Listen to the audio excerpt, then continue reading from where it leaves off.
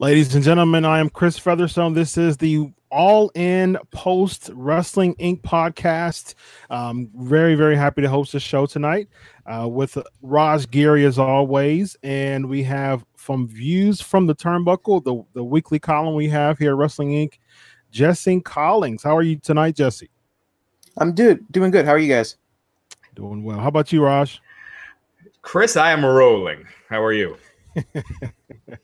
I'm exhausted watching All In, but it was a good exhaustion. So we'll talk about that throughout the podcast tonight. So let's hop right into it.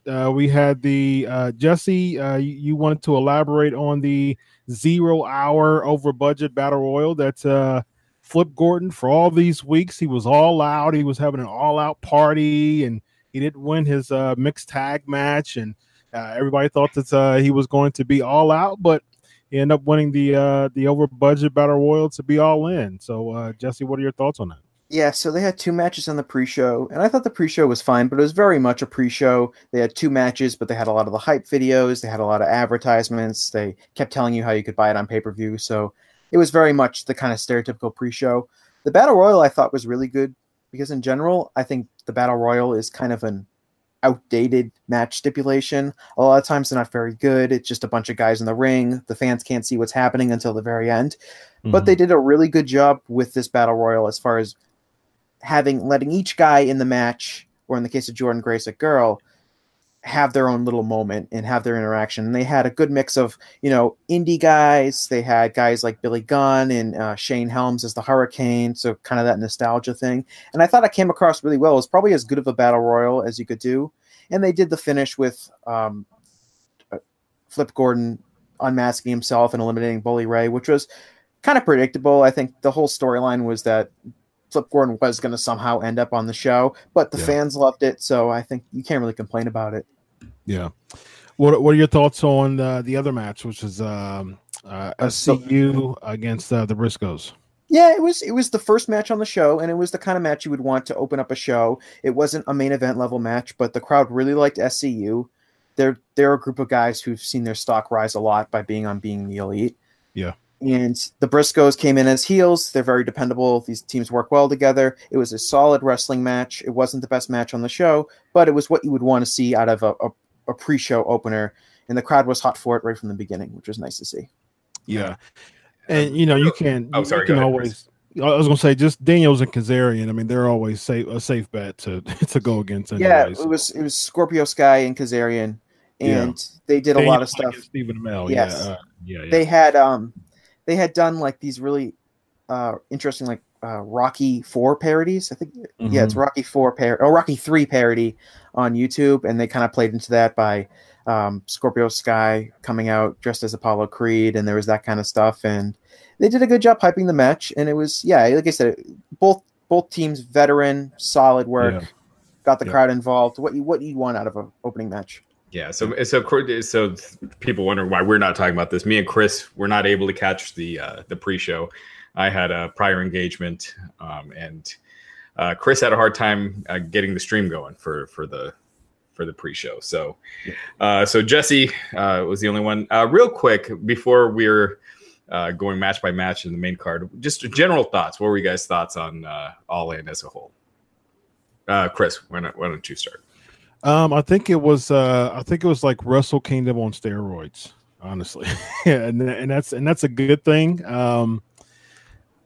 I'm real big. I'm old school, and I've been on the podcast enough for people to know that I'm a big old school fan. But at the same time, this wasn't traditional. But I do like the fact that they brought a lot of tradition in the pay-per-view overall, bringing having even Glacier coming out with Cody, Lanny Poffo coming out with Black Machismo or Jay Lethal. I like how they integrated the generations of wrestling within the show. And one subtle thing that I really, really liked was, and Cornette talked about this before, how when he was working with WWE, he hated that the lights were just totally up all the time, even showing the crowd. And he said that Bruce Pritchard basically said that Vince wanted the lights to stay on in order to, catch the fans' reactions, any signs and things like that. I love the fact that they dimmed the lights, similar to how New Japan did it. So just those little subtle things, really, it was a home run for me. Jesse? Yeah, I thought it was a really good show. It wasn't the best show I saw this year. It probably wasn't the best show I saw this summer. But if you were tuning in and you were expecting, I want to see a good, entertaining wrestling show, this was that. And I think in the last few weeks, maybe the expectations got a little too big for it. Maybe people were start thinking it was going to be the best show ever. And if the fact that it wasn't will be disappointing to some people. But I think if your expectations were to see a good show, then this was that. And I think it's unfair to expect it to be this unbelievable show that every match was amazing and it had all these 5-star matches and all stuff like that, because that's completely unrealistic to expect. But I think overall the show was a strong show. And I think the most important thing for it was that it had to be entertaining, it had to move quick enough, and it had to satisfy the fans who were in attendance. Because the only thing that I think could really sink the show was if the live fans turned on it and it was this big bomb. But they were able to keep them engaged. The fans were hot right up through the main event. And I think that will be big for potentially drawing 10,000 fans to another show next year, because you satisfied the fans at the arena. Yeah, I mean, I looked at this like, looking at it objectively, I thought as a wrestling show, just overall as a wrestling show, TakeOver was better, SummerSlam was better just as a wrestling show. But for what this was, it reminded me of like ECW One Night Stand when WWE brought it back. Mm-hmm. Like it's a one-off. It's almost like a gift for the fans. It's not meant to be anything too serious, right? It's like a fun show that's something fun for the fans. Mm-hmm. And I thought that's what it was. And I thought it delivered in all aspects. I thought the match placement was great. The main event was definitely rushed. You could tell they were running out of time. They went right to the finish and they had 1 minute left as they went off the air.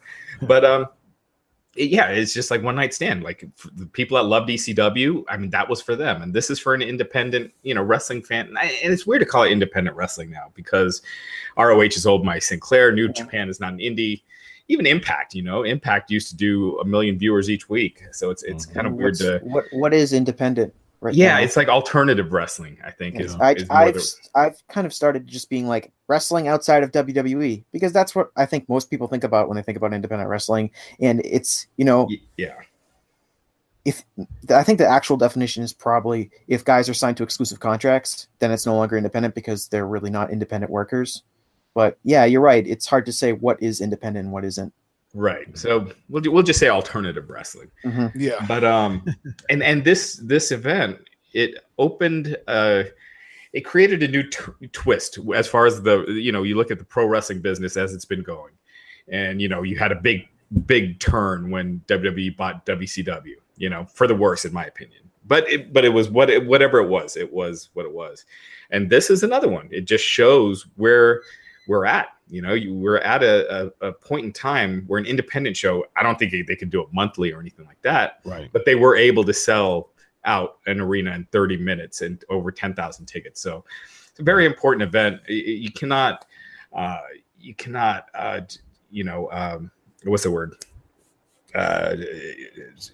Take away from their accomplishments, but yeah, I think people had too many high expectations, and it's one of those things when people create it in their head, right? Mm-hmm. It's almost like the Royal Rumble. Like they're like, there were no surprises, or so and so didn't show up. It's like they were never advertised to.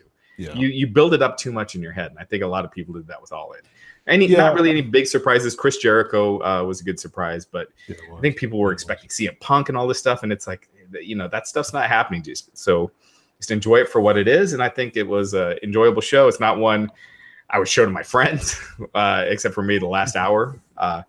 But it was a fun show. Entire Joey Ryan segment out. Yeah. Yeah, it's so stupid. Yeah, it's one of those things that's so stupid, but it works for this audience. Here was one of the most interesting things about the show was that in a lot of ways this show was kind of fan service for people who watch Being the Elite and everything like that. So if you follow the show, like if I was, I loved the Hangman Page Joey Janela match. If you didn't watch Being the Elite, you were probably wondering why the boots were a big deal or why he had a phone or anything like that. So for the hardcore fans, it was like, oh yeah, of course he has the phone. And the whole show was kind of like that. But because this show had so much hype, because it was getting a lot of press coverage, I think there were a lot of people who weren't totally familiar with being the elite in the wrestlers on the show. And if those fans tuned in to see this might not have been the show for them, because it really wasn't a really good introduction to, what the guys in the show are like and what New Japan or what Ring of Honor is like, because you kind of had to already know a lot of the stuff. And I think that's an interesting balance for, was this show just to celebrate, their success and all their hardcore fans, or was it to promote their brand to a wider audience? And it's unclear what that actually is. Yeah. And you know what? I'm not a big fan. They have their audience, and, that's great for that. Being the lead audience and building angles and stuff off of it. I'm not a big fan of building matches and storylines out of comedy, like a comedy sketch thing. It'd be like WrestleMania, the big angles were done on, a Coneheads skit on Saturday Night Live. You know what I mean? Like, for me, my personal preference, I love wrestling when it's two larger-than-life personalities that seem like they legitimately hate each other, and then they're going to wrestle, as opposed to this fun comedy stuff. But then again, this was not the main event. It was lower on the card. I see Hangman Page as a superstar. It seems a little like I don't know. I feel like he's a little above that kind of crap. But, I wasn't bored. I thought it was kind of cute. I thought the giant penises was funny. So, it's one of those things. I'm glad none of my friends were there. That's what I said on Twitter. I was like, oh, I really hope no one invited their friends over. Like, oh yeah, come watch All In. It's this new type of wrestling. Right. It's going to be great. I'm like, my wife and daughters are going to walk in now. I know they are. There's no way. It's before we go to the match by match real quick, something similar to what you both said. For me, it was a home run, because honestly, my expectations weren't very high for this. Honestly, like, people were just, saying this is wrestling, and I've, waited my whole life for this. I mean, that wasn't my mentality, going into All In, to be honest. And so I said this on my podcast on Tuesday. People were asking me, like, am I excited about All In? I was like, I mean, I respect Cody and the Young Bucks for the vision, and I'm excited about it from a fan standpoint, but I'm not one of those guys who were just like losing sleep from excitement because All In is here, and so, because it exceeded my expectations that way, it was good. I mean, there was definitely some critiques, in which we'll get to here in just a few. And you were talking about match placement, Raj. Mm-hmm. I don't think the placement was very good. And we'll get to that in a bit. So let's jump right into the match by match. Let's do it. Let's go with Matt Cross versus MJF. Now, Matt Cross is a big indie guy. I mean, he's been in Lucha Underground. He's been around for a while. He was on Tough Enough as well. Didn't make the cut. I've had him on my show before. He's a veteran. He's been around for a long time. So, I remember he tweeted something about All In, about just this being the moment for him. Went against MJF. MJF is really starting to become popular in MLW. For those who don't know who MJF is, he actually went against Joey Ryan to become the inaugural middleweight champion in MLW. So definitely a up and coming good star. Roz, what are your thoughts on this match? So I came in towards the end. This was when I started, when I got back. So I think we'll throw this one to Jesse. Pass the baton to Jesse. I thought, speaking of match placement, I thought actually this was the right spot for the match, because I think if you threw this out there, like, sometimes the way WWE does, where they'll have like one of their two biggest matches on the show, then they'll have that kind of in-between match where the crowd is dead or they have to have a recovery period, so they throw out like a random tag match. But so if you put this match out later in the card, like say you threw it in after Okada and Skrull and before the Bucks in Rey Mysterio match, then maybe the crowd wouldn't have been into it. But since it was the opening match, the crowd was into it. I think in some ways this show was a celebration of independent wrestling. And alternative wrestling. Yeah. Well, here's the thing. Just kidding. Matt Cross. New hashtag, Raj. Matt Cross, who he does wrestle as Son of Havoc in Lucha Underground, if you don't know. And he's been around, like as Chris said, he's been around a really long time. I think he's really talented, but he hasn't really gotten his break. He hasn't been a big star in Ring of Honor. Hasn't really worked for New Japan or that kind of stuff. He's a veteran of the independent scene. MJF is kind of the other spectrum of that. He's a young guy starting to begin his rise through the independents. And I think in some ways it's fitting to have those kind of guys on this show, because at the end of the day, it is a celebration of independent wrestling and guys who have had success outside of WWE. So while these aren't the biggest, most well-named stars in the show, and they shouldn't be in the main event or anything like that, I think it was fine to have them on the show, and they did a fine job. Yeah. Yeah, as far as match placement, what I mean is like as far as importance and quality goes. And because if this was a WWE show, they probably would have opened with like, Okada versus Skrull. So something hot to really get the crowd going. I don't know if this match was it or not. Again, I missed most of it, so... I think this was going to be an easy crowd anyway to get going. The people that fly to shows don't fly to shows to remain silent. So I think with such a large fly-in crowd that these people are going to be making noise, even if they didn't really like the match. So I don't think that was a problem. I'm not really a big fan of WWE's style of match placement, honestly. Me neither. I think it should crescendo. I think that like an MJF Matt Cross. Like, because I think of like boxing or MMA, right? So I think of like, prelims, and I think just as far as like your big money matches should be top heavy, and I think that kind of like for this right here, I think Matt Cross and MJF was a perfect placement because, like you said, Jesse, you're already going to have a hot crowd. You're in Chicago, it's all in.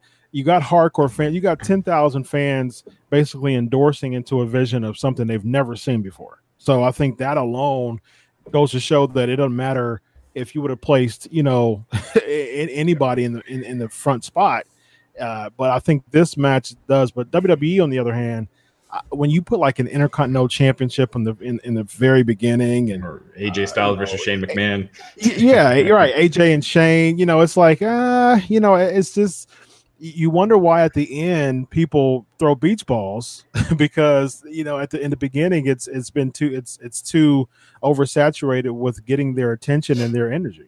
I think they're under the belief that you got to give that crowd a rest period, and they can't just be hot the entire time. But I don't know.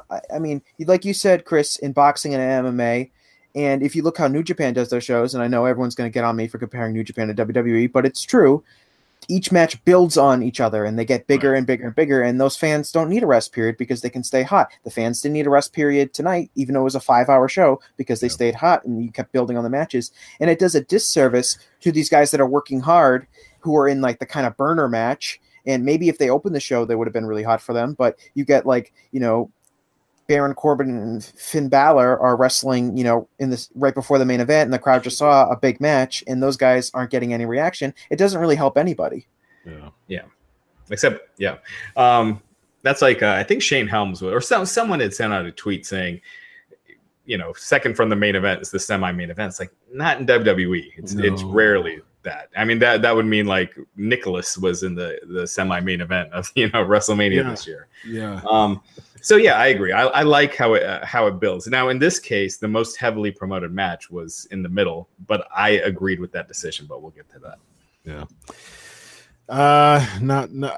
We'll get to that. What was WrestleMania 18's semi-main event? It was the women's match. Yeah. It was like Jazz and Trish or something like that. WrestleMania 18 was Rock and Hogan, right? Yeah, was that on? Rock and Hogan was a semi-main event, and then I think Triple H and Jericho was the main event. They might, because that was a big deal, because Jericho absolutely hated. No, it was Jazz, and so they did have a burner match. It was Jazz beating Lita and Trish Stratus. Yeah, that's what it. Yeah, I remember that. Like, it was like that was just really odd to me. Like, why would you put this match? Because that was after Austin and Hall, right? No, it was after Rock and Hogan, I believe. Yeah, it was Rock Hogan, the Jazz, and against Lita and Trish Stratus. That's terrible. Like, and then Triple H and Jericho. So it kind of, And you had the hottest reaction with Rock and Hogan, and then you bring the triple threat. Like that was, I'm sure a lot of that was Triple H's doing, but that wouldn't surprise me. Definitely. So we got Christopher Daniels against Stephen Amell. Speaking of WWE, we saw Stephen Amell with his, Arrow SummerSlam a few years back, teaming up with Neville. They went against who? Cody and Barrett, right? I think it was. Yeah. Man, wow, leaps and bounds from what we saw in WWE. Raj, what do you? We saw he didn't win, but Daniels went over, did the BME. Amel took a table spot and he did a Van Terminator. I mean, and there were some videos before All In as far as just him training rigorously, to prepare for this, and it really showed. What are your thoughts, Rush? This is one of those, again, like for this crowd, it worked. I respect the hell out of Stephen Amell. I love that he takes it seriously. He's not just out there promoting something or just trying to, get himself over. You could tell he really loves pro wrestling. That being said, I thought this match looked like crap for the most part. Like he tried. I mean, he went through a table. That's great. But the punches were some of the worst looking punches I've ever seen. And actually, I should take that back. Not I've ever seen, but they look really Cena's bad. punches are pretty bad. Well, you can't mention bad punches without talking about Shane McMahon. Yeah. Oh, yeah. Except he actually lays them in too. So his hurt the most. Yeah. And they look terrible. So, I thought as far as if you're looking at it as a match, if you didn't know Stephen Amell was an actor, you'd be like, what is this crap? Sure. It went too long for what they had, I thought. Especially considering how abrupt the main event had to be, they could have cut out 5 minutes of this match. But love that Stephen Amell takes it seriously. I love that he did this show. And I love that he wanted to try to have a long match, but I thought it looked bad. Like if you're watching it, and you're not a pro wrestling fan, you would just be like, wow, this is so fake. Like everything looks so fake. They're doing, this the slap punches as a punch. And the Rock slap punches. Yeah. And, it just looks bad. But, yeah. It was for this fan base, it worked. Perfect. Yeah. Yeah. Jesse, your thoughts? Yeah. So when we're used to seeing celebrities in wrestling matches, which up until this point has been almost exclusively WWE since WCW closed, but when we see them, it's like they're in a tag team match, they basically don't do anything, then they get a hot tag, they do 20 seconds of spots, then they're involved in the finish, and that's it.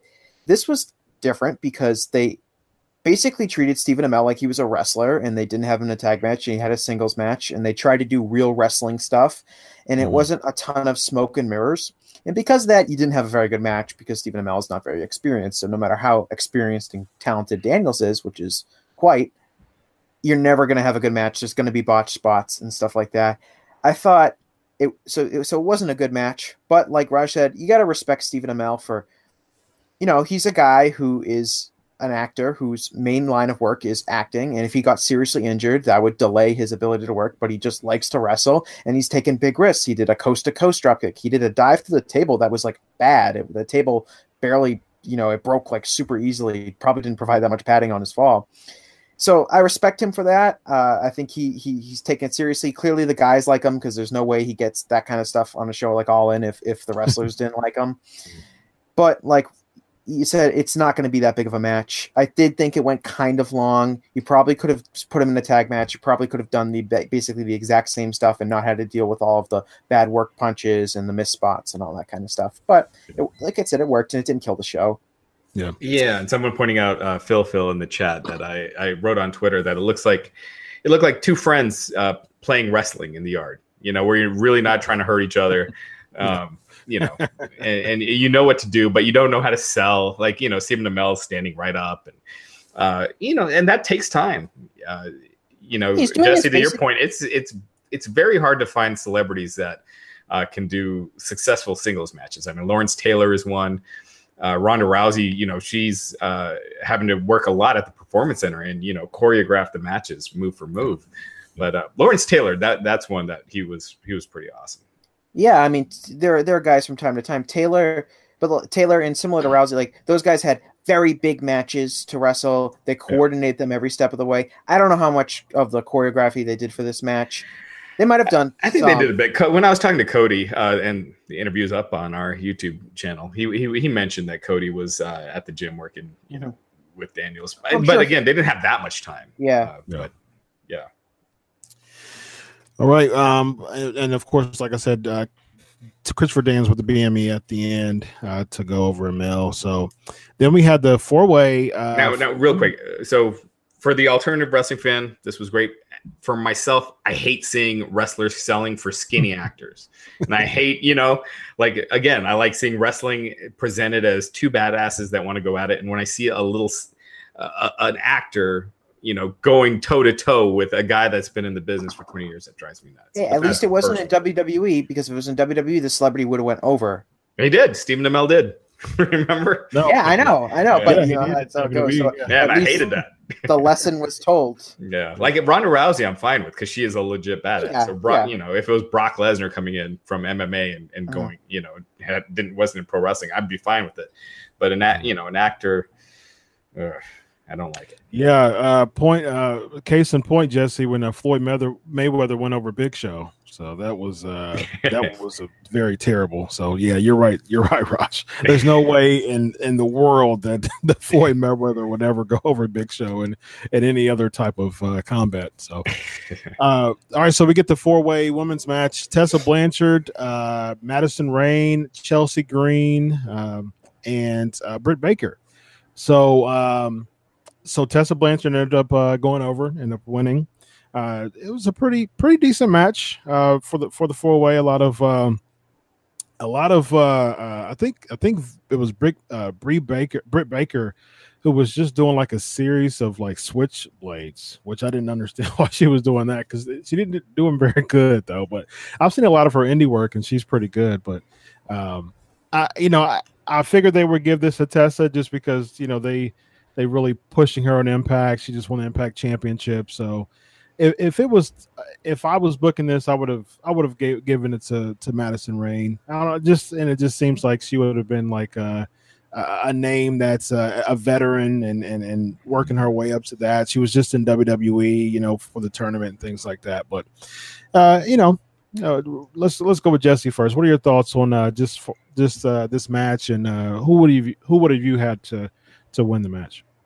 Well, since this is all in and it's not going to be like we're going to have a follow-up show really with all this stuff, it didn't really matter who won, because it wasn't like someone was getting a title shot or anything like that. I think Tessa was the right person to win, just because I think if you watch the match, she's very much the future of women's wrestling in some sort of ways. And Madison Rayne, while good and a name and the most recognized person in the match, it makes sense to have her kind of not win the match. Because if she won the match, what did you really do? Madison Rayne, someone everyone already knows. She was, a big star for Impact when they had a much bigger following than they do now. So I like Tessa as the pick. I thought the match was really good. The finish was a little bit awkward, because I think they were trying to do a finish where the 3 count happens and then the breakup happens like a second later, but it was almost like the breakup happened too fast. So it almost looked like it was supposed to be a near fall spot. I think it was supposed to be a near fall, and then they go to the finish shortly after. Yeah, that's definitely possible. And I thought the crowd was really getting into it the last 30 seconds or so. I thought this was a really good match. The finish kind of made it flat, which is going to bump it down in my ratings a little bit. But up until that point, the match was really good. And I think it's just great that, the fans have evolved a lot over the last 5 years when it comes to women's wrestling and becoming accepting of it. Because this match was good, but maybe 5 years ago, the fans wouldn't have allowed the match to be good, and people would be making bathroom break jokes and all that kind of stuff. We see this in every promotion. It's not exclusive to Match Tonight, but I just think it's a welcome change that we're seeing in wrestling. It's just fans expecting a women's match to be good and being supportive of it, as opposed to rolling their eyes and being like, I'm going to see what they have at the concession stand. Mm-hmm. Yeah. So I agree. I thought this match was above average. I thought it was close to good. But I agree with Jesse. I think Tessa Blanchard going over was the right move. She's the future. She showed the most. I think she looked like a superstar in there. The way she carried herself, she was great in the ring. She has that poise. I think she's a superstar. Chelsea Green, I see a lot of upside too. I do too. Yeah. So I thought, I thought this was a pretty good match. Again, that finish did hurt it. I think they weren't supposed to finish there, because Tessa's reaction was really disappointed. Like, she was shocked that who was it? Chelsea kicked out. Yeah, Chelsea. Yeah. And so I think they were supposed to do a couple more spots before going to the finish. But outside of that, I thought it was good. It was. I think Tessa's awesome. I wonder why WWE is not biting on signing Chelsea. I know she was at the Performance Center, but they didn't follow through with her. I don't know a lot of the decisions they make. They didn't sign Tessa. That was odd too. Tessa's the odd one, because you think with her pedigree, with her skill level, and the fact that they've been so aggressive. Yeah. And she was in the Mae Young Classic last year too. But here's why a lot of WWE doesn't sign people. sometimes people just don't want to commit full time to WWE at that certain point. We've definitely seen that in the past, but also you don't know what came up with the X-rays. They do all sorts of physicals that they've said no to people before because of that. And for all we know, she might have had some weird thing on social media that we don't know about, or something in her personal life, similar to why they weren't signing Matt Riddle until recently. I don't know that. I don't want to make it seem like I'm suggesting anything, but it could be anything really. Why? I don't think it was. I mean, I have an interview with Tessa from like a month ago that's up on the site, and she said she's been in contact with them. They didn't sign anyone from last year's Mayhem Classic, really, right? Well, I know they wanted to. I believe they wanted to sign Jazzy Gabber. Yeah, but she failed the physical. Right, but it came out. Yeah, she had the. What was the issue? I'm forgetting right now, but I'm pretty confident Tessa Blanchard will be signed soon. Well, now she signed to Impact. She's with Impact now. Yeah, she signed with them. Yeah, but for how long? They said long term. I think it's 2 years. I mean, yeah, her and Swan recently signed multi-year contracts. Yeah, I know what you're going to say, Jesse. Who knows if they'll be in here in 2 years? Well, no, it's just like, what is an Impact contract, but whatever. It's as far as I know, as far as the people I know who work at Impact and know about Impact, they kind of do the kind of lower end people. They just kind of give them per appearance. That's the reason why they can do indies now. But the people who sign bigger contracts, they kind of throw it, give them a little bit more money that they can make a sizable living. So yeah, but they got a precedent now, right? Like they said that they'll release anyone that wants to be released. You know, and with the Hardy stuff, with the Broken stuff, they just turned all that over. So who knows? Yeah. I mean, you might be right, Jesse. That maybe it won't be 2 years, but she's a superstar. I mean, even if it's in 2 years, she's pretty young, isn't she? 24 or 5, something like that. She's young. Yeah, I think what I wrote down was that, with the exception of Rey Mysterio, I think she's the most likely person to see in WWE on this show. Yeah. What we had next? So we had the NWA World Championship match next, and this match was great. Great. Yeah, as far as just the emotion that came with it, just because I don't really look at matches for like the catch can and how many flips they did. I think of the passion and the backstory and everything, the culmination and all that. I mean, the whole thing. This was the most built match, of the whole program.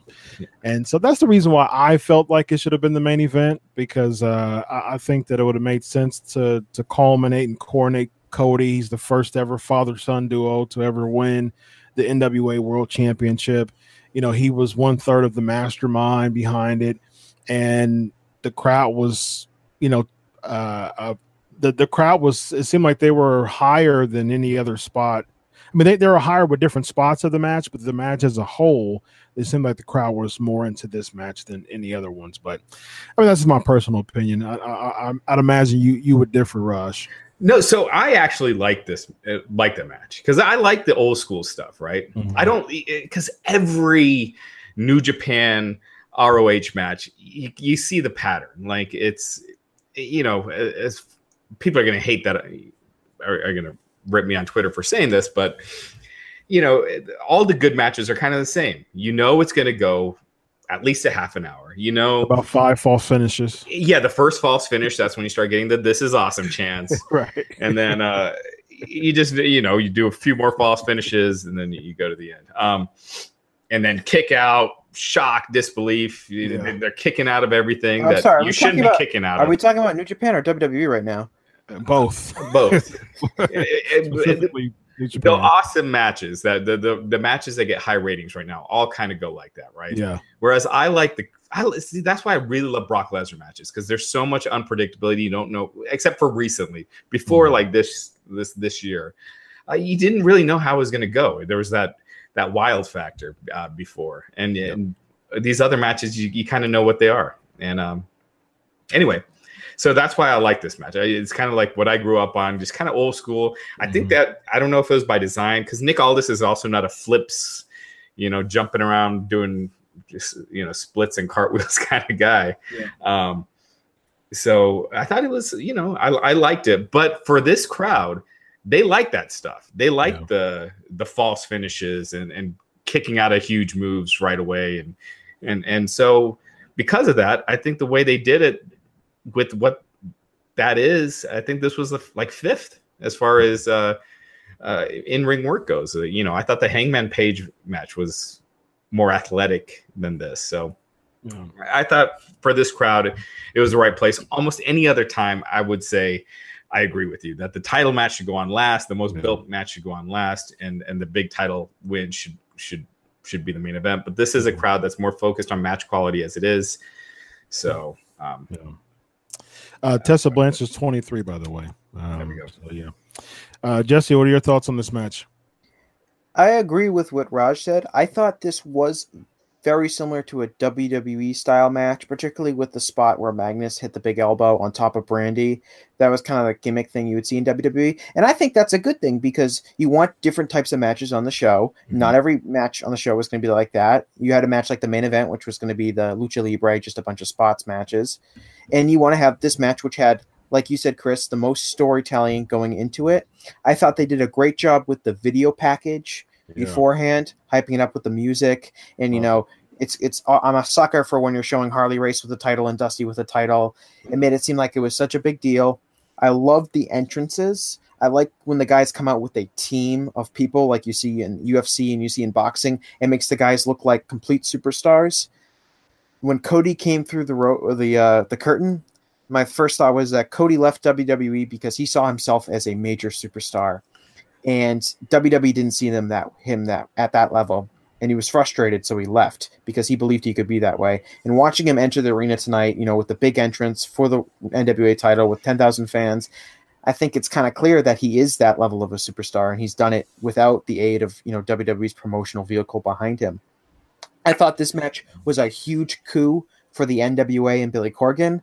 I think this is the first time many people in forever have cared about an NWA World Heavyweight Championship match. It was a title that was almost worthless, being wrestled on small indie shows not that long ago. So it was a big deal to get it on the show. I like Nick Aldis. Cody's a bigger star than him right now. It's better for the title to be on him. It's a better story. And I thought the match was really good. The only thing I didn't really care for was the spot where Earl Hebner threw up the X sign and they were acting like Cody couldn't continue, because I think fans have seen that so many times that nobody believes it. And it's more just like, all right, they're going to stall for 30 seconds before Cody comes back out. Did give us a chance to see DDP though. So that's good. It gave the DDP spot and gave Cody a chance to blade. Outside the ring. You know what? I'm torn on that with Cody as far as how he'll do in WWE now. Because yes, he is way more of a star now, but it's also a different world, as we see when we see Luke Gallows and Carl Anderson, what happens when they go to a WWE. You see AJ Styles. AJ Styles is doing great, right? But he's not the guy. He's WWE champion, the B-Show champion, never headlines a pay-per-view. Yeah. But the guy that they're putting the promotional money and everything into is, Reigns and Strowman and, those guys. So I don't know if Cody will get to that level. I honestly don't see it. So I don't see it. I don't think I see him being a big star in NXT. I see him possibly winning the NXT title if they had him go that route before going back to the main roster. But on the main roster, I see him in that a higher mid-card spot. Definitely he'll be better than he was before, but not. I 100% agree with you, Raj. I'm with you. I see Cody being an NXT champion if he comes back. I don't honestly. I just don't see him being the main eventer if he came back to the WWE. I think this is a really good move that he isn't with the WWE and that he's earning his, that he's growing his stock, because I think right now being the NWA champion, NWA is growing its prestige in the past year. With Tim Storm and Nick Aldis, winning the championship, and I think NWA as a whole is really growing with Corgan and Dave Lagana.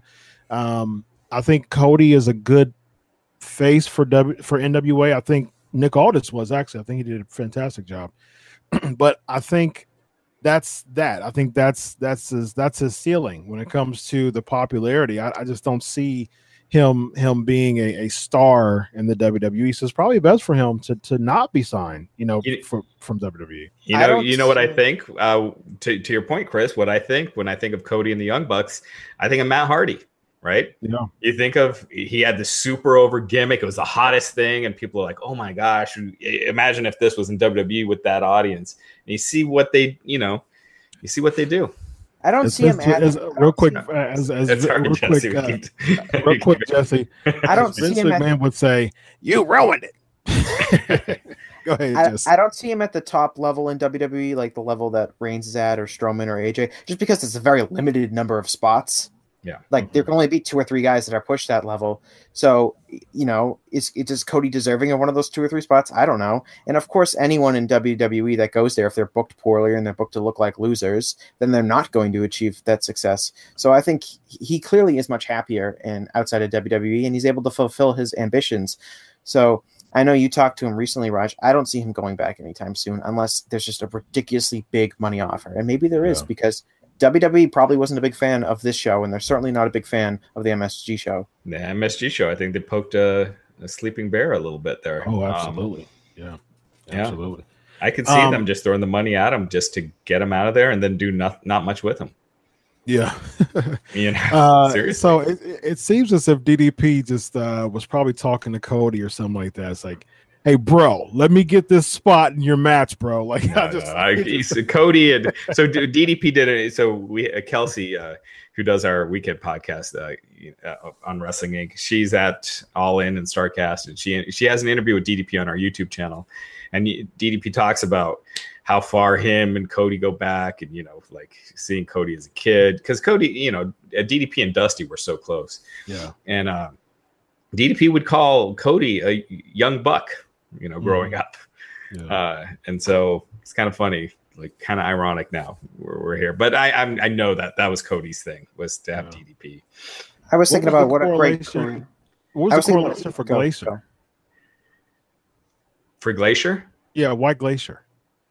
I'm not sure, but I mean, obviously he must be close with them, but I'm not sure exactly what it was.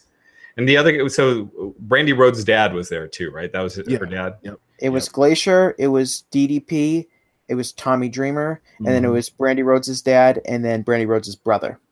Okay. And his dog, Pharaoh. Yeah, Pharaoh. Yeah. I'm sorry, so Jesse, what were we going to say? Oh, I was just going to say that I am proud of Sean Davari for making a great career out of just being a minion that takes bumps. I forgot he was there. One of my favorite guests on our podcast. He was there just to take that bump, and he did a great job, and he's made a great career out of it. I'm not saying that ironically. I say you do what you can. Yeah, I'm gonna text him. I'm gonna see if I'm gonna text him and see if we can get him on my show on Tuesday. I don't know why he was there. Like, I don't know what's for that. He needed someone to take that bump. No. I would say people are wondering why you were there. What's the significance? He usually texts me right back, so we'll find that out. It was good. Let's move on. Adam Page and Joey Janela. we talked about this match a little bit. It's definitely a fan of the Angles match, because if you came in there not knowing anything about this, you would have no clue of what's going on. And then at the end, we saw Joey Ryan come in, and so Jesse, give the fans a little synopsis of just a really express version of why this match came about. Okay, well, it dates back months ago. Basically, it comes down to a storyline where Hangman Page's gimmick in the Bullet Club was that he had a really big dick. And then Joey Ryan, who's, of course, the whole gimmick is based around his dick. And there was kind of this jealousy angle because the rest of the Bullet Club members were fans of Joey Ryan. Eventually, Hangman Page kills Joey Ryan in storyline and being the Elite. And then the last few months, he's been wrecked by guilt because he knows he killed him. And it's been kind of like this Macbeth kind of thing where he can't get rid of his boots because they were covered in Joey Ryan's blood. And so they had this big blow up where he was going to wrestle Joey Janela, and then it turned into the storyline where Hangman Page was going to kill another Joey. And that's kind of how we got to this point where Hangman Page has become completely unhinged and was a complete psychopath in this match. And then, of course, Joey Ryan, who wasn't really dead, came out at the end. So you really have to watch Being the Elite. It sounds completely ridiculous. Goofy as Because it is. But if you actually watch the show, I was like, you know what? That was actually really good storytelling. When he has the phone and he's climbing up the ladder and he's choking him with it, it's great storytelling. It is. It's goofy as hell, but it's well executed. And if you watch the shows, you're like, oh yeah, that's actually makes total sense why he would have that, because that's his murder weapon. You have to. I mean, yeah, I know. But again, we're suspending our disbelief for that angle. Yeah, but it's one thing to suspend it for angles. It's not for everyone. I will fully admit that it is not for everyone. You can call me a mark for it, whatever. No. I mean, obviously, everyone in the crowd loved it, right? I mean, they were going crazy for the boots, and I find that stuff goofy as hell. That's not the stuff I like, but clearly this crowd did, so it worked. So I had nothing against it. It's not my style. Outside of that stuff, the match was crazy. Like this was a scary match to watch. The burning hammer on the ladder, the power bomb off the ramp through the tables, which they kind of missed, and then the final, the air raid crash off the ladder through the table. Like this was really scary, and I knew it was going to be scary because if you've seen Hangman Page and if you've seen Joey Janela's indie matches, that these guys take a lot of risks, and I think Joey Janela was had one of the biggest opportunities tonight, because I don't think even if you watch Being the Elite and you watch Ring of Honor, you wouldn't have seen Joey Janela. A lot of people probably saw him for the first time. I think he's got a lot of charisma. He's got a really good act with his girlfriend, and he did a really good job tonight, but he's killing himself, and you wonder how he's going to be able to wrestle into his 30s. He's trying to become Mick Foley. Should not be the guy you try to emulate if you want to have a good life, Right. So here's my thing is I really was liking this match. Like I thought there was a lot of crazy stuff, like you said, Jesse, but I thought it was well worked. I thought Penelope Ford looked like a superstar in the making as well. Mm-hmm. I thought I think Hangman Page is a superstar. He's got the look, the talent. His stock has gone so far up since the start of this year, as far as just guys who have looked so much more legitimate. It's funny, like how much just changing up your look a little bit too. Like, he grew his hair out, from back in the day, and obviously worked on his physique and everything. He looks like a much bigger star than back in the day. He looked like nobody. Or you look at Kenny Omega when he was at FCW. I could see why WWE would cut him with how he looked back then. But he looks like a gigantic star. So I was really into this match. And then as soon as the boots came, I was like, oh God, this is stupid. And, I know the being the elite crowd and everything loved it. But that's when all of a sudden it just is like, oh, this is all fake. And we're just having fun. Well, that's as opposed to like, we care about who wins and loses. Well, that's what we get back to. Was this show for the people who watch Being the Elite and the Big All-Ins, or was it for the casual fans? Because if the casual fans saw that, they'd be like, this is stupid. Yeah. And I find my preferences becoming more and more casual as I'm getting older. But certainly. Yeah. But yeah. But that's why I said, like, it worked for this crowd. So if it worked for who they were going for, obviously it was the right move. So it just took me out of it. Yeah, I like Adam Page too. I think him joining the Bullet Club was good, because he was with the Decade. That's what in ROH he was with the Decade. He was kind of like their water boy for a while, and then he broke away from them, and then he kind of had a face run for like a hiccup, and then he joined the Bullet Club. So I think when he joined the Bullet Club really helped him, but I think, it's funny because I think the 6-man is the only title he's had. And he hasn't had any singles championships. And I think it was really odd because he almost won the TV title, but I think he should have had a singles championship in ROH. And I think he's underutilized. And I think he's a star in the making, but I mean, I think the ROH is holding him back a bit. I think the Bullet Club affiliation is good, but I don't know. I think they're holding him back.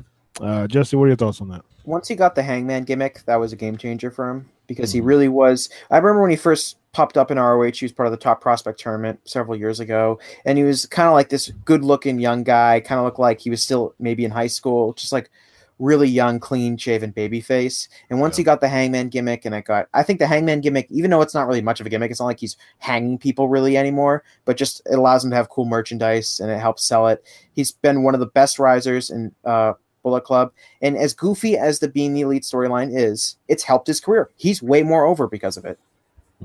So apparently, Cody says, all their contracts are going to be up by the time the Madison Square Garden show comes up. Young Bucks are up this year.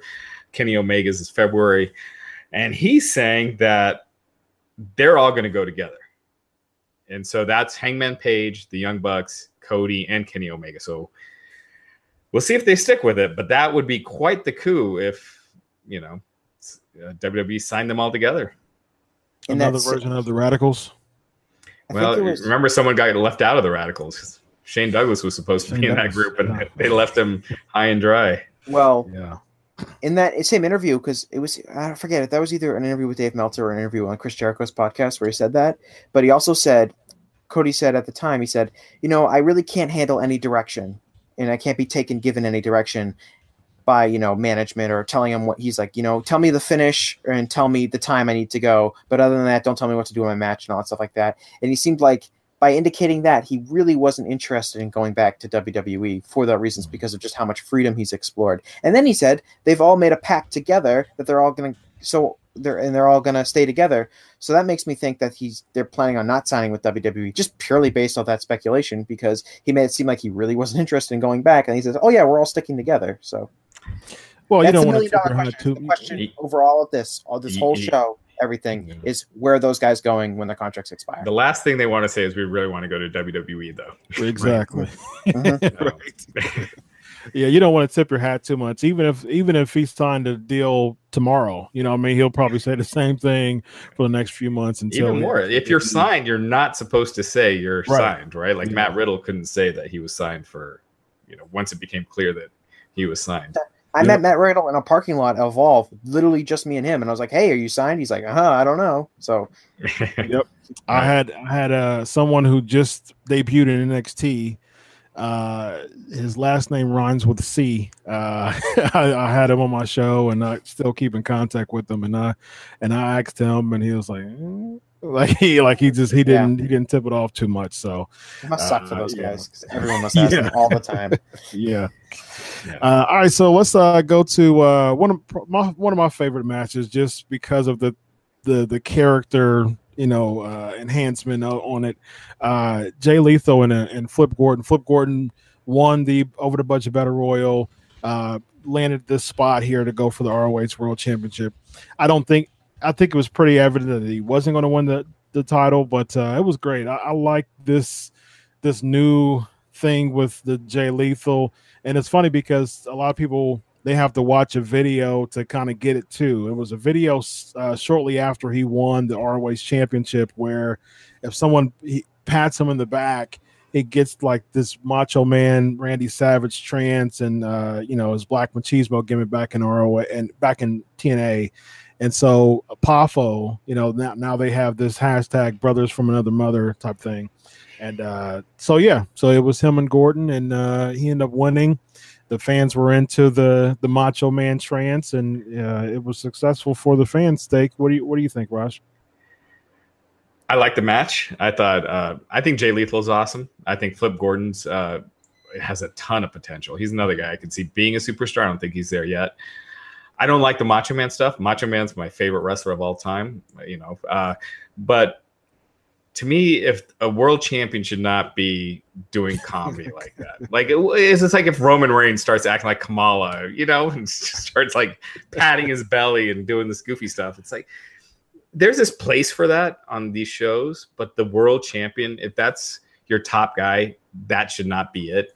And so I don't like Jay Lethal. I think that's mid card stuff, and he's a main eventer. So I don't like that. I mean, and he does a crazy Macho Man impersonation. He does it great, but I just don't like that in that spot. But that being said, don't like how he does it. He does it perfect. I mean, he does the arm stretched, and I dig it. I love hearing Macho Man's music. It like every time I hear it, when I'm at graduations and they play that song, I'm like, Opposite Circumstance, yeah. Yeah. But I just don't like that gimmick for this. But I thought the match was really good, and I'm a big fan of Jay Lethal and Flip Gordon. I think the sky's the limit for Flip and Jay too. I just don't think he should be using that gimmick. How about you, Jesse? What do you think? Yeah. Oh, you, Jesse. Jay Lethal to me is a really good talent, but he's best used when he's in a storyline and he can cut promos because I think he's a really good promo cutter. So it's hard for him to kind of get thrown into a match like this where he basically didn't know his opponent beforehand. And it's just kind of a regular match because he's really not the flashiest wrestler. I know that's ridiculous saying he just came out as Black Machismo, but I think he just It's harder for him to just have a great match without any storyline whatsoever than it is for maybe some of the other guys that were on this show. I thought I'm kind of with you, Raj. I think that he's way better as a talent away from the Black Machismo gimmick, and that was kind of something he did just in TNA when he really had nothing else to do. I will say that I really liked seeing Lanny Poffo out there. I think that helped legitimize it a lot more, because if Lanny's not out there, it's just this guy, this indie guy, doing an impersonation of a beloved wrestler, and it comes across as a lot cheaper than if Lanny's out there and it's like, oh yeah, this is actually like a really heartfelt tribute, which is what it really is. And I thought the match was fine. I think it was a little difficult coming after the street fight with the crazy bumps that those guys took, so it was a little harder for that. But overall, the match was fine. Flip is definitely really talented. I think he's at the point of his career where he can take losses like this and it actually helps him, as opposed to maybe someone else, if they took this loss, would be like, oh, they really shouldn't have done the job there. But he's a guy just looking legitimate in the ring with a guy like Jay Lethal or someone like Cody or anything like that is a benefit to his career. And to your point, with Flip, this whole angle of not booking him all in has just raised his stock so much. He just became a much bigger star over this whole storyline. So it was brilliantly done. Just the Savage stuff just took some of the seriousness out of it. But Flip's only been wrestling a few years. I saw him probably because he broke in the Boston area, and I saw him probably a few months into his career, and that was only a few years ago. And now it's like crazy to see just how much his stock has risen, just basically by being on Being the Elite. If he's not on that show, he's not working probably New Japan Best Super Juniors. He's probably not working for the Crash in Mexico. He's probably not doing, he's probably not on All In. It's just, it really worked out for him. Yeah. Did we mention Brandy Rhodes, by the way? Profit was interesting. She looked just insanely amazing tonight. I just got to say that. I got to throw that in there. And she again, well, my wife watches my podcast, so, Yeah, well, good thing mine doesn't. Jesse, you single? Yes. Okay, you can comment on Brandy. So. Brandy's really hot. I was actually thinking this between Brandy and Penelope Ford, Joey Janela's girlfriend. I was thinking that like there are people out there who really have a lot of nostalgia for like the early 2000s, late 90s era of WWE women's wrestling, where it was a lot more exploitive. And I was thinking that people who hadn't watched wrestling in a while watched All In, that might be the impression that they're getting, is like, oh, wow, these girls are really hot and they're dressed really sexy, which isn't necessarily. I'm not going to say anything more. All over again. Yeah, it's so weird. Like, I feel like you can't say anything anymore, even though they're dressed. Well, I learned from Big Dave. I learned from Big Dave. I'm not saying anything. What's that? I learned from Dave Meltzer. I'm not saying anything. Yeah, no comments on the females. Yeah, I mean, I guess for me, for Jay Lethal, I guess real quick, I guess I stand alone. I think it was. I love his Macho Man impersonations. I think it's great, and Jay Lethal's been my favorite wrestler for the past few years now. So I guess anything is exempt for him. I guess so. Kenny Omega and Pentagon Jr. This is probably bell to bell the best match of the night. It was fantastic. Roz, what are your thoughts on this match? As far as, of course, Omega went over. I think that was pretty obvious. But Pentagon, he stuck with them, and Pentagon's really growing his stock, man. Winning the Impact Championship for a little bit, and really thriving in Lucha. His angle with Vampiro, they really put him on the map as far as America's concerned. So I think Pentagon's really rising in stock fairly well. What do you think, Raj? I think Pentagon's awesome. Kenny Omega, it's almost like he sets the expectations so high that if it's not like super amazing, you're disappointed sometimes. Yeah. I thought this match was really good. It wasn't one of his best matches of the year, but I thought it was really good. I enjoyed it. I think some people were disappointed. Again, I think it's just the high expectations that people have with Omega, but I really liked it. I thought it was a lot of fun. And then, the ending when they turn the lights out to get Chris Jericho out there dressed as Pentagon. I love that. And Jericho was able to get a little plug for his cruise. So I thought this whole thing was, was great. It was probably my favorite thing on the show, actually. As far as just a match went, this was my favorite for sure. Yep. Jesse?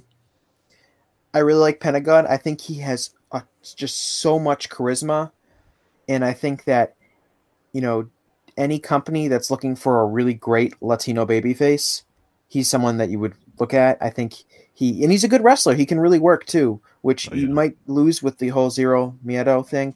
But I think he did. I know that's so fun to do. He's so I thought he was actually the real star. Kenny, I know Kenny's great. I know he was going to put in a big effort. Raj said it wasn't one of his best matches of the year. Well, he's had some of the best matches anyone's ever seen this year, so I think that's an unrealistic standard to have. But I thought it was a really good match. I think you could argue it was the best match on the show. I'm not sure if it was better than the Okada Skrull match, but it's right there. And it was just, I think if fans were buying their tickets or tuning in saying like, okay, this is Kenny Omega, I want to see a really great match, I find it hard to believe that you could be disappointed by what you saw tonight. And I thought Pentagon was the real star of the show. Like you said, Chris, it was really, everyone knew Kenny was going to win this match, but there was that spot with the arm breaker and then the package pile driver where the crowd really bought the near fall. And that's a big deal because, most people watching were like, oh, there's no way Kenny's going to lose or do a clean job to Pentagon, who doesn't even work for New Japan. But they were able to get there, and that's a testament to how hard these guys worked and the way they told the story in the ring. Can I gotta say something real quick about that? You killed that package pile driver. They didn't kill that thing, man. Yeah, you were about to say something about that, Raj? Yes, I think that's so stupid to do that on the apron. I think you're risking just permanent neck injuries. The stuff now that they're doing on the apron, they're basically telling fans like stuff in the ring doesn't hurt as bad, but when we go on the apron, that's where it hurts, and it's just and it really does. So you're just telling fans that that's where it's really hurt. So you're like pushing yourselves to have to do moves on the apron, and it's freaking killing people. Like Jeff Hardy doing the Swanton. To me, the package pile driver it looks bad, but I actually think it's one of the safe, like as far as pile driver variants. I think it's actually more dangerous to do a standard pile driver on the apron. The Jeff Hardy bump was really bad because there's literally no way he could take that, which didn't revolve. Right. There was no give. It was he just took it. Completely. I agree. The last year, when I watch wrestling, I'm much more afraid of what guys are doing than before. And maybe that's just me maturing as a fan, that I actually am more concerned with these guys' safety. But it just seems like there are a lot more stuff being done all the time that I'm just like, that was really unnecessary. Yeah, exactly. It's unnecessary. When he did it on the apron, I looked at it and there was no give. Like his head hit the apron. And you're saying it's safe, but his head hit first. Yes. When he landed. No, I agree. The Hardy bump bothered me the most because every move is dangerous if it's botched, right? But when done correctly, it's not that dangerous. But you're doing it on the apron, so if you botch it a little, that's a deal. I know the risk is more, but with something like the Hardy bump, and I don't really want to compare them. I'm just saying something like the Hardy bump. There was the design of that bump was for him to take this huge horrible bump. It wasn't like a botch or a screwed up. I felt the same way about the Katsuyori Shibata headbutts. That was so stupid because there was no way he could do that in a safe way. The design was for him to headbutt him as hard as he can, and that's what he did. And unfortunately had terrible effects. Yeah, it's just stupid. Mm-hmm. Yeah, I agree. I hate, again, it's like now it's like someone's going to take a real knife in the ring and stab them. So they're still going to kick out at 2 to get the this is awesome chance. You got to stop somewhere. This is turning into a tangent, but the thing that bothers me the most is that if you're going to do a crazy big bump, make it really mean something. Like Mick Foley flying off the cell, right? We're going to see that. We've seen that for the last 20 years. He had a whole touring group all about how he took that bump and how crazy it was, and it was this huge thing. And now guys take these big bumps, and it's like the 5th most important thing that happened in a match. Yeah, you forget it 2 weeks later, a week later. Yep. Yes. So what it reminds me of, it's like comedians that have to cuss a lot to be funny, and it's like when you have to do crazy bumps to be over, as opposed to a Rock hey, I know people don't want to hear anything good about Roman Reigns on the internet. But he does not do stupid stuff. He's going to have a long career with the way that it works, and he has good matches. Whereas Jeff Hardy, you see how he moves now. And he's only 41. He's still doing it. Yes, and that's all he does now. Like his matches are no longer good. Yeah. Like you see him, he moves kind of like an old man in the ring, and he tries to do those big spots here and there, and he doesn't look good anymore. And it's because of those years and years of not stupid, but the high risk stuff catches up. Yeah, and doing less of it, cutting back on it. Jericho said it best, man. People give him crap, but when he said, great matches don't matter, it's storylines and personality, and when you can combine all three, when you can have a great match without doing stupid stuff, and that's. At TakeOver, that's one of the things I really liked about Velveteen Dream and EC3. A lot of people, that was their least favorite match on the show. But I like that they didn't do any crazy stuff, that it was a basic match. It's not all these near falls. I challenge wrestlers nowadays to do a great match that will get over with fans, so that you don't have a ton of kickouts of each other's finishers and near falls. And if you can still get the crowd into it, because if you can, then you're a good storyteller. I go back to since WrestleMania 18 is the theme of the show, I go back to Rock Hogan. Yeah. And it's like the biggest pop of WrestleMania 18 was Rock and Hogan standing face to face and them looking both at the crowd. Yeah. That was the biggest pop of the night. Had nothing to do with V-triggers, had nothing to do with One Wing Angels, which Jericho said he'll never take another one because it was terrible on his neck. And like, yes, this wrestling, this show is historical. It was great to watch, but I think that the bar is starting to get so high and start to get higher and higher and higher as far as the standard of a quote unquote good match, that people at this point is going to have to almost kill themselves for people to say that was good, a good match. It wasn't great, but it was good. I mean, someone almost broke their neck. Look at the junior champion against Dragon Lee. Takahashi. Right, Takahashi. Broke his neck. Yeah, Takahashi broke his neck. You know what I mean? It's like, man, that shouldn't be the standard of a good match nowadays. Because where it's going to go next. Sorry, go ahead, Jesse. I want to reel it back a little bit, because it's not fair to compare guys like The Rock and Hogan, who are icons, and The Rock, not everyone is going to have the charisma of The Rock. As a matter of fact, nobody is. He's The Rock. That's why who he is. I think it's a little unfair to be that's why I said Velveteen Dream and EC3. Yeah, that's fine. But Velveteen Dream's taken a lot of risks too. Who? He did wrestle he wrestled a safer match at TakeOver, but he's taken some bumps. Everyone has to take big bumps from time to time. But I do think I'm not against big bumps. I'm just when you're doing like 6 V triggers in a match. Yeah, it makes so when you do 6 V triggers in a match, that means that move doesn't hurt that much. If you have to do that many, and the guy is still not out, right? It's kind of like the Superman punch. Yeah, but the Superman punch, the V trigger looks dangerous. Like it looks like it would knock you out, right? So when the Superman punch doesn't.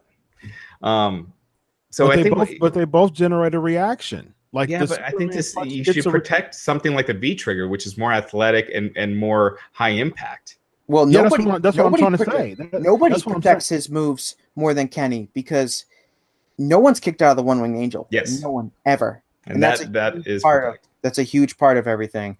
And maybe we're getting off topic, but real quick, probably my favorite Kenny Omega Okada match was the first one they had at the Tokyo Dome. And the reason was that because they only hit 2 finishers. Okada hit 1 Rainmaker that Omega kicked out of, and then he hit a second Rainmaker that Omega didn't kick out of. And that was it. And that was 50 minutes. So they protect their finishers, but they do these moves that look they could kill you. Kenny does a lot of jumping tombstones. Driver and all that stuff. The jumping tombstone. I agree. That looks so devastating. And then when you just kick out right away, it's like, okay, then it wasn't really that devastating. I agree, but that's how wrestling works, is that over time, stuff that used to be huge moves becomes routine. Everyone does a super kick now, right?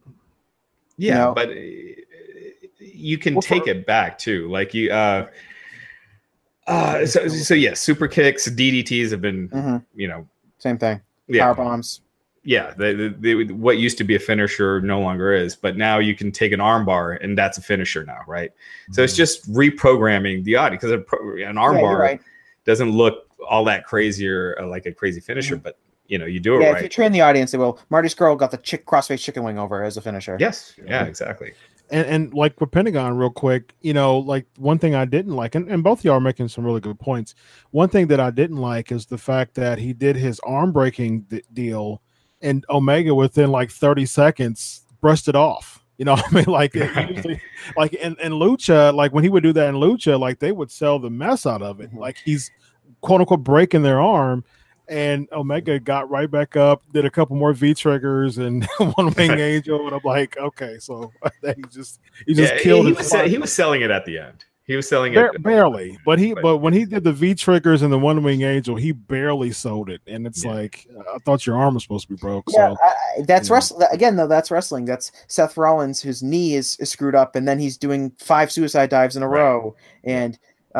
Kurt Angle is breaking guys' ankles, and those guys are still wrestling matches. It's just that's wrestling. I mean, I agree though. It is kind of annoying. It is, yeah, absolutely.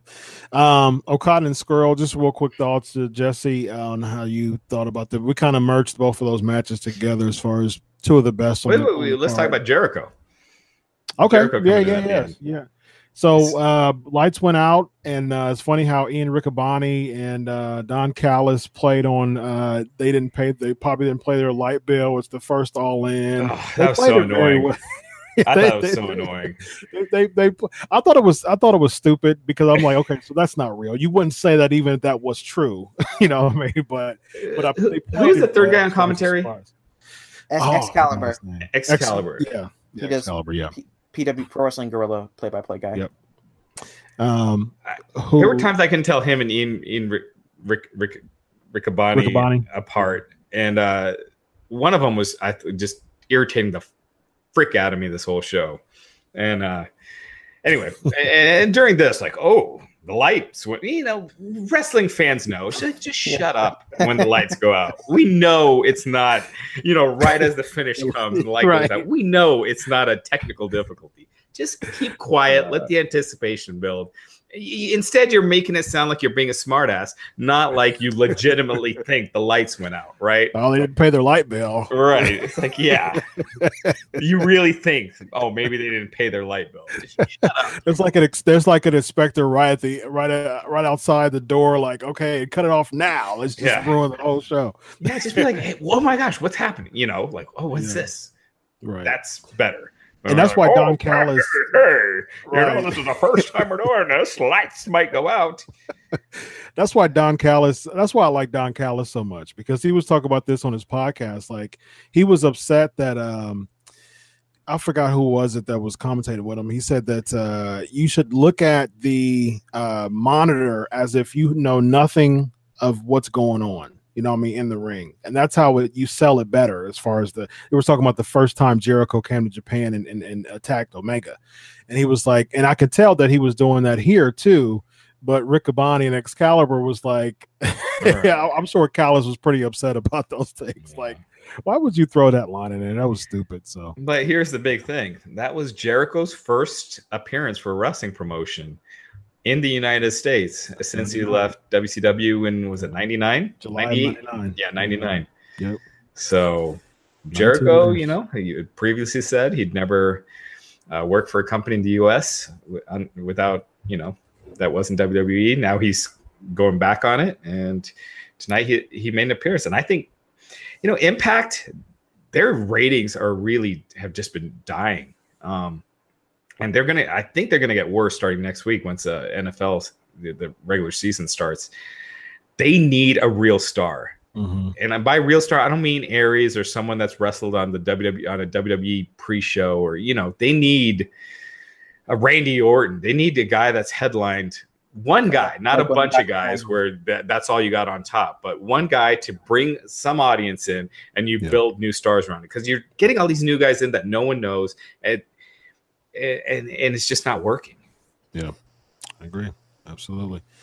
All right, so someone pointing out All In isn't a company. That is true, but he said he wouldn't do it for a wrestling. He wouldn't be in a wrestling show in the U.S. Yeah. Well, I think in hindsight, he clearly said that as a way to make fans think that he wasn't going to be at All In. Oh no, he's been saying it way before that. Yeah, he's been saying that for years. Yeah, I figured that it was to promote the Jericho Cruise. I was like, I'm waiting for the Jericho Cruise plug, and he did it at the end. So I said, okay, so this all makes sense. Yeah. But yeah, he still made the appearance. It was still shocking, that's for sure. Yeah.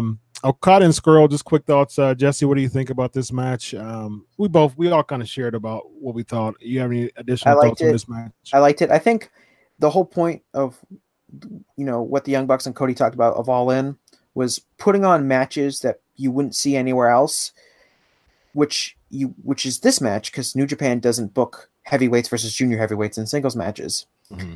And I thought they had a really good match.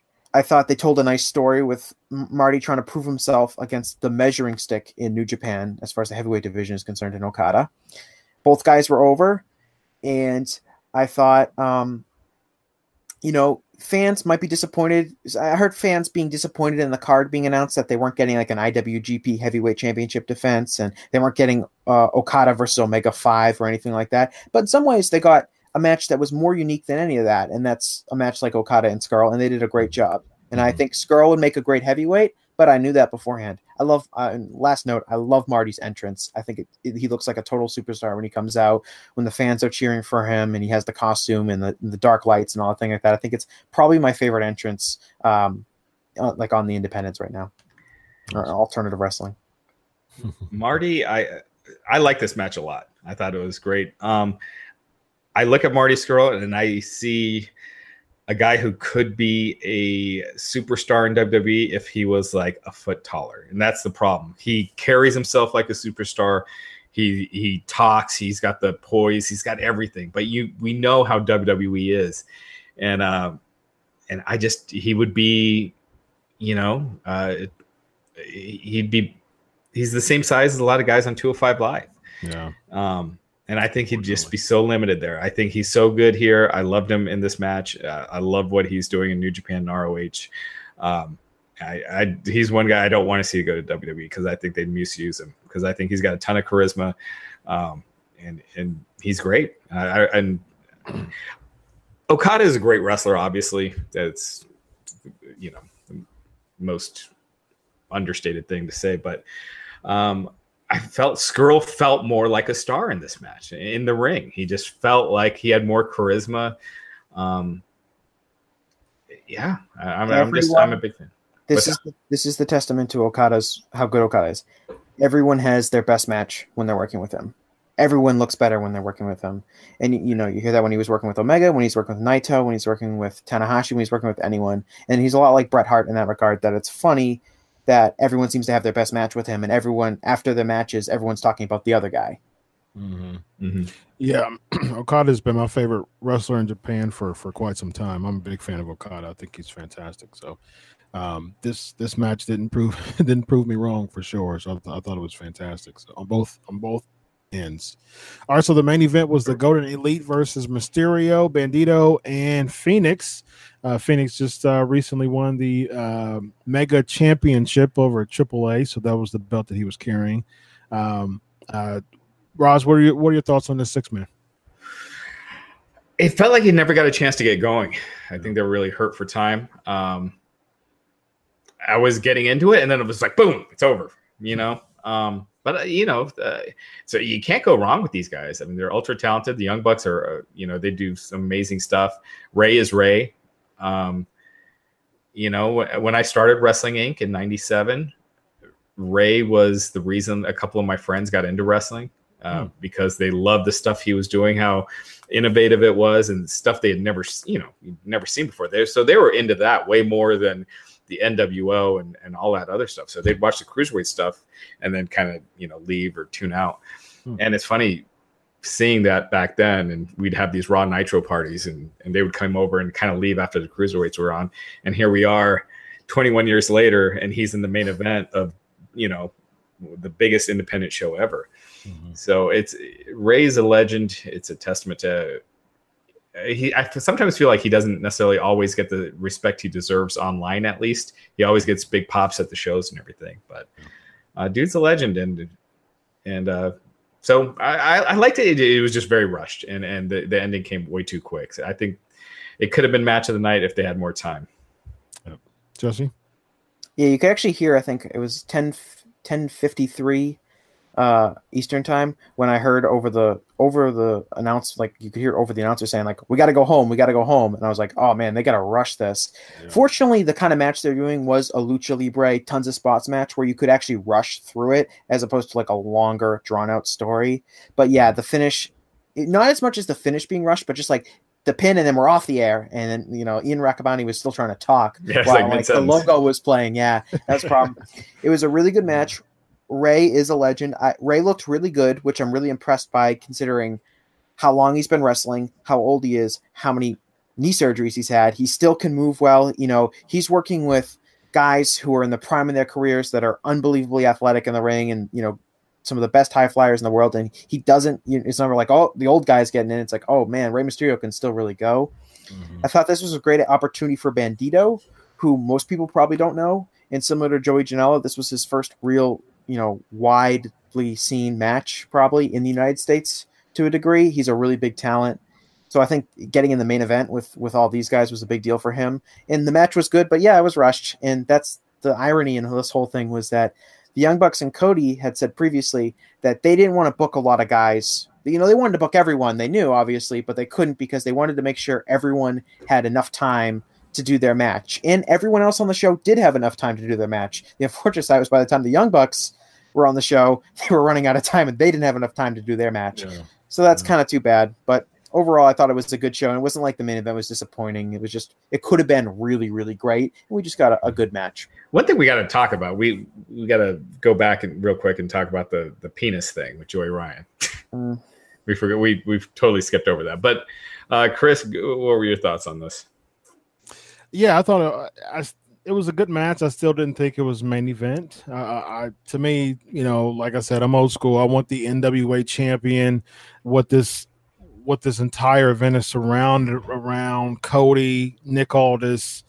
Let it be the end. Let Cody celebrate at the end, and that be the send off. I mean, that would have been my preference. And I think the fact that it was a hard cut after the finish, just I'd have rather seen a hard cut with Cody celebrating than this match. So, but the match quality was good. I think it was a really good match. I love seeing Kota Ibushi in the ring. I think he's fantastic. So yeah. So Raj, what are your thoughts on the on the Joey Ryan spots that I so accidentally skipped? It worked for this audience. I thought it was kind of cute, like doing the little Undertaker spoof, except you had people dressed up like giant penises. So it was amusing. It was kind of funny. We didn't talk about it, right? Or am I forgetting? Did we talk about it? We didn't. No. Okay. So I thought it was kind of funny, but it was also, kind of stupid. Like, it was one of those things. I'm glad no friends or wives or kids walked in during that. Yeah, we did mention that. Yeah. Jesse? Yeah, it's completely absurd. I thought it was a little much, and I like the angle, so that is what it is. I'm glad no one came in and asked, because there's no way I could oh no, this is fine, and then have to explain the 50-minute long speech about the storyline and how wacky it is. It almost seems like something you'd be like it's almost like an inside joke, the Young Bucks and Cody are probably laughing oh, we got those guys dressed up as penises and we got it on pay-per-view, and it just it was fine. Joey Ryan's return got a big pop. I knew Joey Ryan had to show up on the show at some point, so you might as well do it like that. He's got a lot of charisma. He's got a great gimmick, so you knew he wasn't dead. Yeah. I knew he wasn't dead. There was some dramatic irony in there. The crowd Joey Ryan never really connected with me, though. Honestly, I just from a personal standpoint, the whole Joey Ryan gimmick never connected with me. So, and I know other wrestlers that don't. They hate it. Like, I know WWE wrestlers that hate it, and I can see why, because it's a very niche gimmick.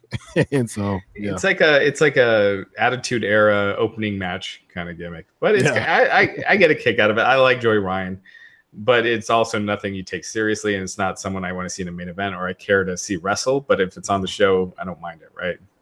I'm not a huge fan of the gimmick. I respect Joey a lot, just because Joey's not the biggest guy. He doesn't have the best physique. He's not, the most athletic guy. You do what you do to make money and make your money in this profession. And if that is finding this gimmick and doing that well, and you can get a solid payday working, in DDT in Japan and working in the U.S. independents, then, credit to him for working hard and getting that over. He's doing the best he can. And, the gimmick's definitely not for everyone, but for people who like it, it's a hit. I mean, he's definitely turned lemons into lemonade. That's for sure with this gimmick. And he's making a good living, putting over his genitalia. So not a lot of people can say that. So, kudos to him when it comes to that. So any other quick notes, Raj? No, I think it's just looking at it as a show, not the best thing in the world, but for what it actually is, a historic event. If you went in not expecting Neville and CM Punk and all that stuff, it was a really fun show that catered to the audience it was for. It was, like I said, like ECW One Night Stand was kind of like a gift to ECW fans. I felt like this was a gift to alternative fans. So I thought it was a big success. I enjoyed it. I would not watch it again, but it was a good show. Jesse? I think the big question afterwards is what comes next. Or is there going to be an All In 2? I think there almost has to be, because anytime anything is successful in wrestling, there is another one. And you could argue that the MSG show is basically All In 2 because it's drawing from the same fan base. And can they get 10,000 fans again? Can they get, in a different market?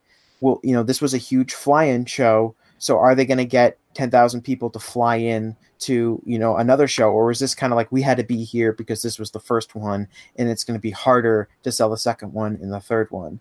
And, it's going to be really interesting to see what the viewership was on WGN America for the pre-show and see what that was. It'll be interesting to see how many pay-per-view buys they do, because if those do a decent rating, I mean, we're in the era of where you get a ton of money for producing content on television. And if you can deliver a steady audience, you can get a lot of money through a television contract. Obviously, they wouldn't get WWE money or anything like that, but a smaller network that could throw some money around could turn, this could turn into something bigger than just a one night kind of special show. Well, yeah. And a couple things to that. Again, their contracts are up soon. So obviously, WWE signing Cody and the Young Bucks really, that would pretty much kill an All In 2 unless someone else decided to pick that up. And that's the big question, is who they're going to sign. I don't think they're going to sign, but that's just totally my opinion. But, that will be the big thing, is how much did All In and how much did the MSG sell out make WWE mad? And did it make them mad enough to be like, well, we're just going to buy their stars? Yeah, because their stars, you take away Cody, the Young Bucks, and Kenny Omega, and that hurts that ROH MSG show a lot.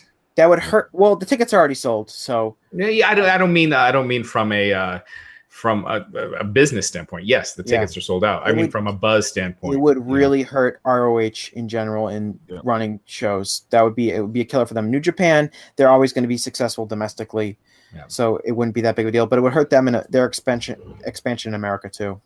Real quick, I think you got to factor in StarCast too, because I think, as far as I remember, Conrad was talking about how he doesn't plan on doing another one because it took too much work. So we'll see about that. If he doesn't, though, I think that hurts it a lot, because it's an experience. I think the whole weekend, as opposed to just having a one night show, I think that would hurt a lot too. I will say that turned into the most impressive thing about this show, more so than just the instant sellout, was how big it seemed to be with the multiple day convention and a lot of mainstream media covering it. Sports Illustrated was covering it, Bleacher Report was covering it, and maybe those companies don't cover something if it's not that big of a deal. So I think that helped legitimize this a lot more than just, a thing for indie fans. Now, I think we've seen with New Japan when they return to Long Beach, and right now when they're going back again for the show in end of October. Yeah. It's not an instant sellout. They're not sold out. Whereas the first time they went, they sold out quick. So there is that first time people want to go, they want to see it. When you go back a couple times, who knows? Second time, if they do it somewhere else, maybe it'll still be very successful. But there is that thing with being the first time. it feels special, and people want to just be a part of it, even though they didn't know a single match when they were buying those tickets, right? And it talks about, it's talking about the difference between having 10,000 fans in America that are willing to fly in for one show and being able to do 10,000 fans locally, which is what WWE does for their big shows. Yeah. It's, WWE can't be like, oh, we got 80,000 people for WrestleMania, so we should just do this every week. Right. Exactly. So, yeah. What grade would you give it, Raj? Oh, man, it depends. For what it was, for the fan base it was serving, I'd give it an A. For myself, personally, I'd give it a B-. It was a fun show, but it wasn't anything great. I thought until the last hour and 15 minutes was pretty skippable. So, yeah. But I thought the last, especially the Omega match, and I really like the Okada Scroll match too. Jesse? I give it an A-. I think overall it's one of the better wrestling shows I've seen this year. I think it was a big success as far as satisfying the hardcore fans who watched the program. If you were a casual fan, you might have you weren't familiar with all of the storylines going into it, and you didn't know a lot of the wrestlers, it probably wouldn't have rated that highly. But I think overall, there's no way to look at this other than that it was a really big success for the people involved. So it's hard for me to really give it anything less than an A. Yeah, I would give it an A for the fan standpoint as well. For me, I would say a B-, probably because it was better than my expectations. I didn't expect very high for this, honestly. I knew there was going to be a good show. I knew it was going to be a success. But I didn't have a huge expectation. So it exceeded my expectation. So I got to give them kudos for that. So absolutely.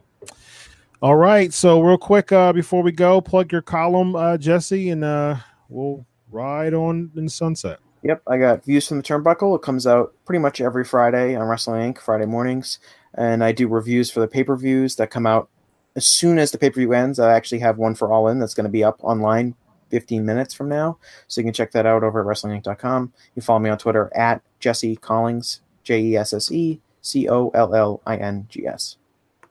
And we got the big man Raj interviewing Ric Flair. Woo! And gotta let the listeners know all your you had a couple big ones recently, didn't you? Yeah, so the Flair interview is all up. That was 40 minutes. It was on the 1-year anniversary of his health scare, so that was kind of a big deal.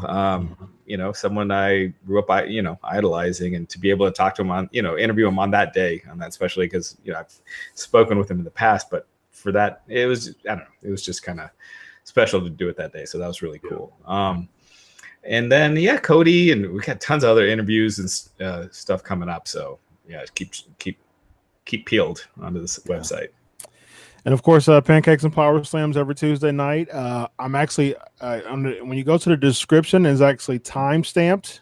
So all of the times of everything we talk about is time stamped in the description. So if you're on a computer, just click on the time. If whatever subject you want to know about specifically, just go there and it'll pop up. So another fun feature right here, the Wrestling and YouTube page. So interviewed Colonel Robert Parker this week. Last week I interviewed Jeff Jarrett. So interviews every week, and we have a lot of fun on the show. And I'm sure a lot of people in the chat are either saying hashtag Ask Chris or giving PNP some love. So appreciate everybody for all you wonderful fans. So, ladies and gentlemen, this is the Post All In podcast for Wrestling Inc. I am Chris Featherstone on behalf of Ross Geary and Jesse Collings.